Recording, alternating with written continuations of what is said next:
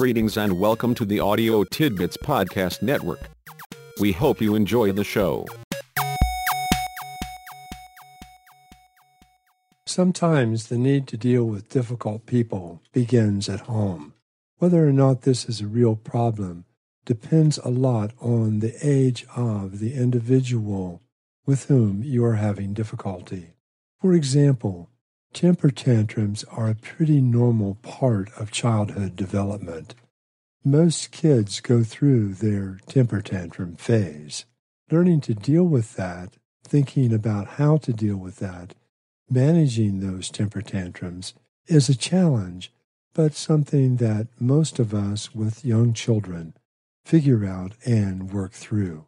Let's think about how that works in younger children. Children get frustrated and upset when things do not go their way. As with most problems, it is a matter of how much.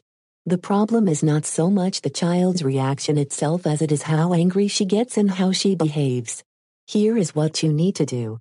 Help your child feel okay about being angry or frustrated. At the same time, she needs to manage her anger better. This is your goal. Teach her better ways to manage her anger and frustration. Don't get angry with her. Don't threaten her. You want to set an example of better behavior. With younger children, it is true that ignoring temper tantrums usually works.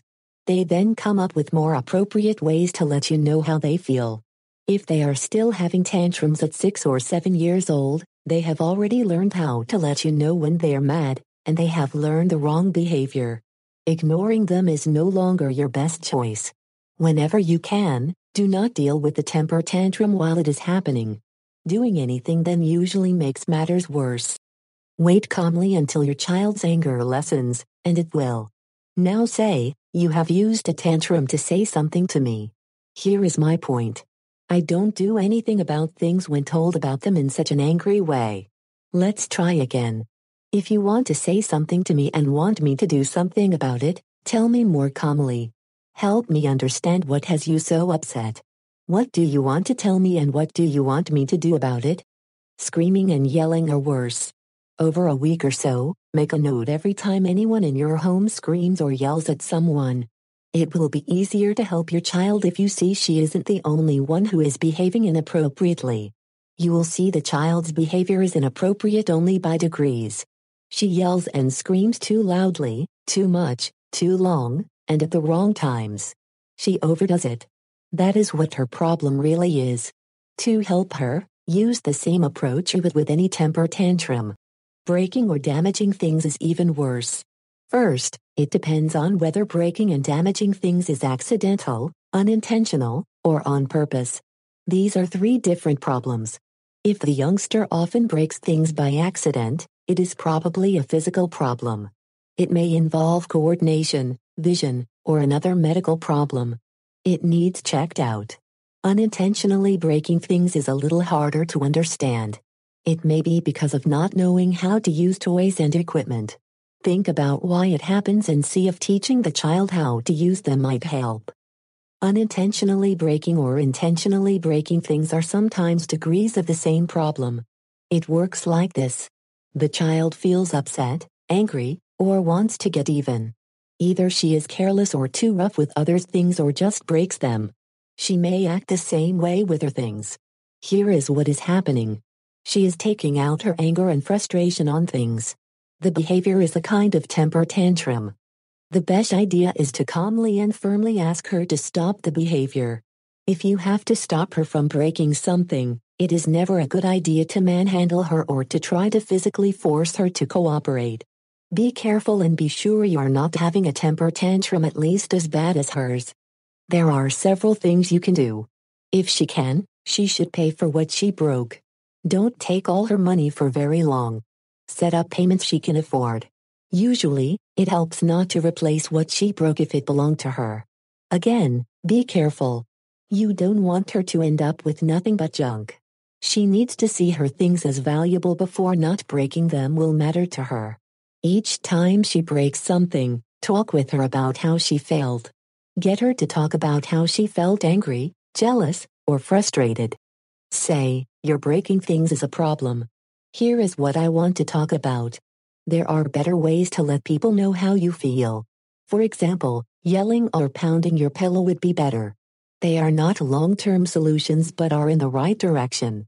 Can we talk about some choices you have that are better than breaking things? Having this discussion as often as necessary is important. Try to have it when neither you nor the child is upset or angry. By the time children are 7 or 8 years old, real temper tantrums should be a thing of the past. Sure, they may have occasional angry outbursts and those times when their behavior is certainly inappropriate. Nonetheless, temper tantrums are something that we should no longer see, something that we should no longer have to deal with. By that age, children should have come up with more effective, more useful, more practical ways of dealing with their negative, angry, frustrated emotions. What if older children are still having temper tantrums? It's time to seriously consider some external help.